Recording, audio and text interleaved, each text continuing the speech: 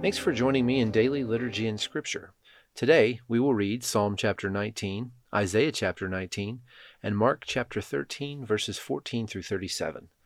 Before we begin, let's say together the Apostles' Creed. I believe in God the Father Almighty, creator of heaven and earth. I believe in Jesus Christ, his only Son, our Lord. He was conceived by the Holy Spirit and born of the Virgin Mary. He suffered under Pontius Pilate, was crucified, died, and was buried. He descended to the dead. On the third day he rose again. He ascended into heaven and is seated at the right hand of the Father. He will come again to judge the living and the dead. I believe in the Holy Spirit, the Holy Catholic Church, the communion of saints, the forgiveness of sins, the resurrection of the body, and the life everlasting. Amen.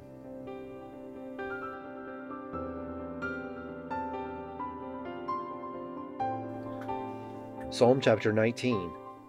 The heavens proclaim the glory of God. The skies display his craftsmanship. Day after day they continue to speak. Night after night they make him known. They speak without a sound or word. Their voice is never heard. Yet their message has gone throughout the earth, and their words to all the world.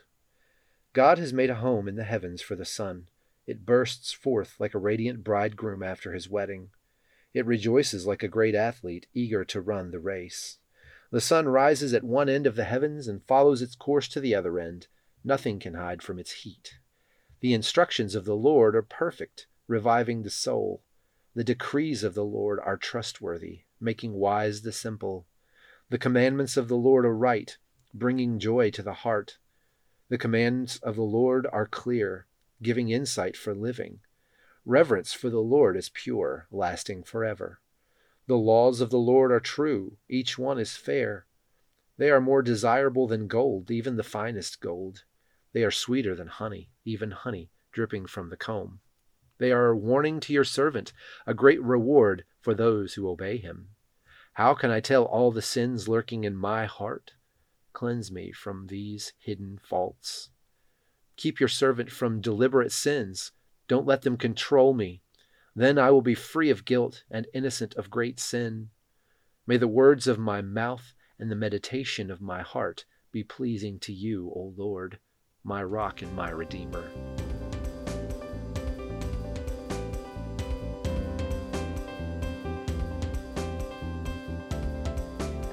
Isaiah chapter 19.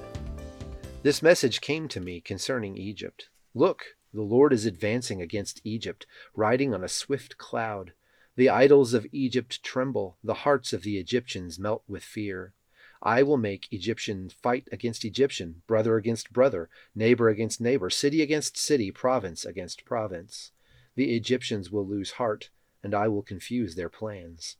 They will plead with their idols for wisdom and call on spirits, mediums, and those who consult the spirits of the dead. I will hand Egypt over to a hard, cruel master. A fierce king will rule them, says the Lord of heaven's armies. The waters of the Nile will fail to rise and flood the fields. The riverbed will be parched and dry. The canals of the Nile will dry up, and the streams of Egypt will stink with rotting reeds and rushes. All the greenery along the riverbank and all the crops along the river will dry up and blow away. The fishermen will lament for lack of work. Those who cast hooks into the Nile will groan, and those who use nets will lose heart. There will be no flax for the harvesters, no thread for the weavers.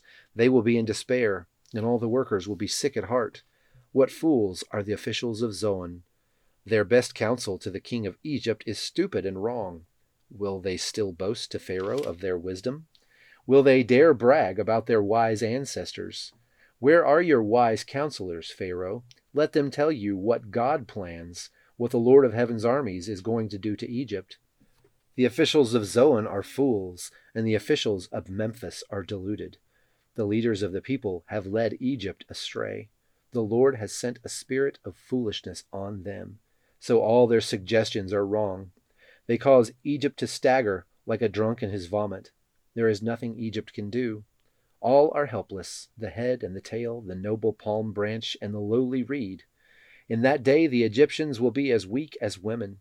They will cower in fear beneath the upraised fist of the Lord of heaven's armies. Just to speak the name of Israel will terrorize them. for the Lord of heaven's armies has laid out his plans against them. In that day 5 of Egypt's cities will follow the Lord of heaven's armies. They will even begin to speak Hebrew, the language of Canaan. One of these cities will be Heliopolis, the city of the sun.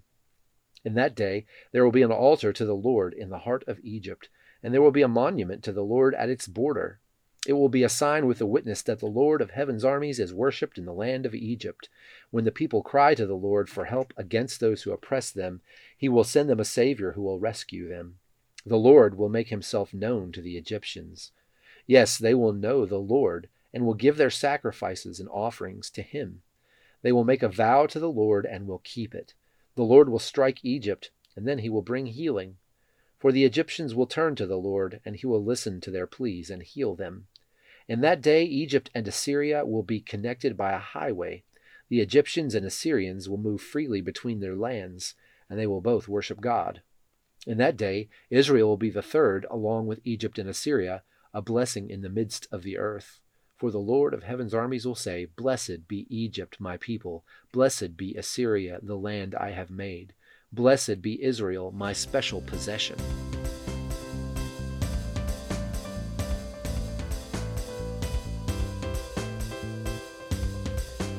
Mark chapter 13, verses 14 through 37. The day is coming when you will see the sacrilegious object that causes desecration standing where he should not be. Reader, pay attention.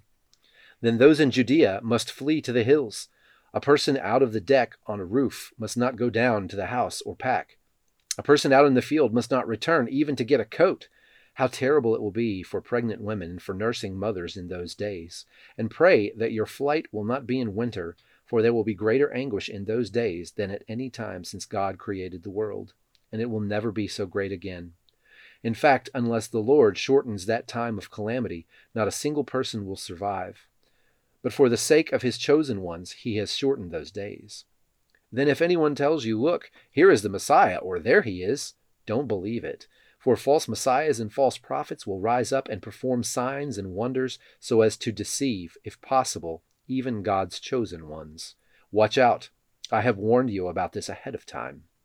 At that time, after the anguish of those days, the sun will be darkened, the moon will give no light, the stars will fall from the sky, and the powers in the heavens will be shaken.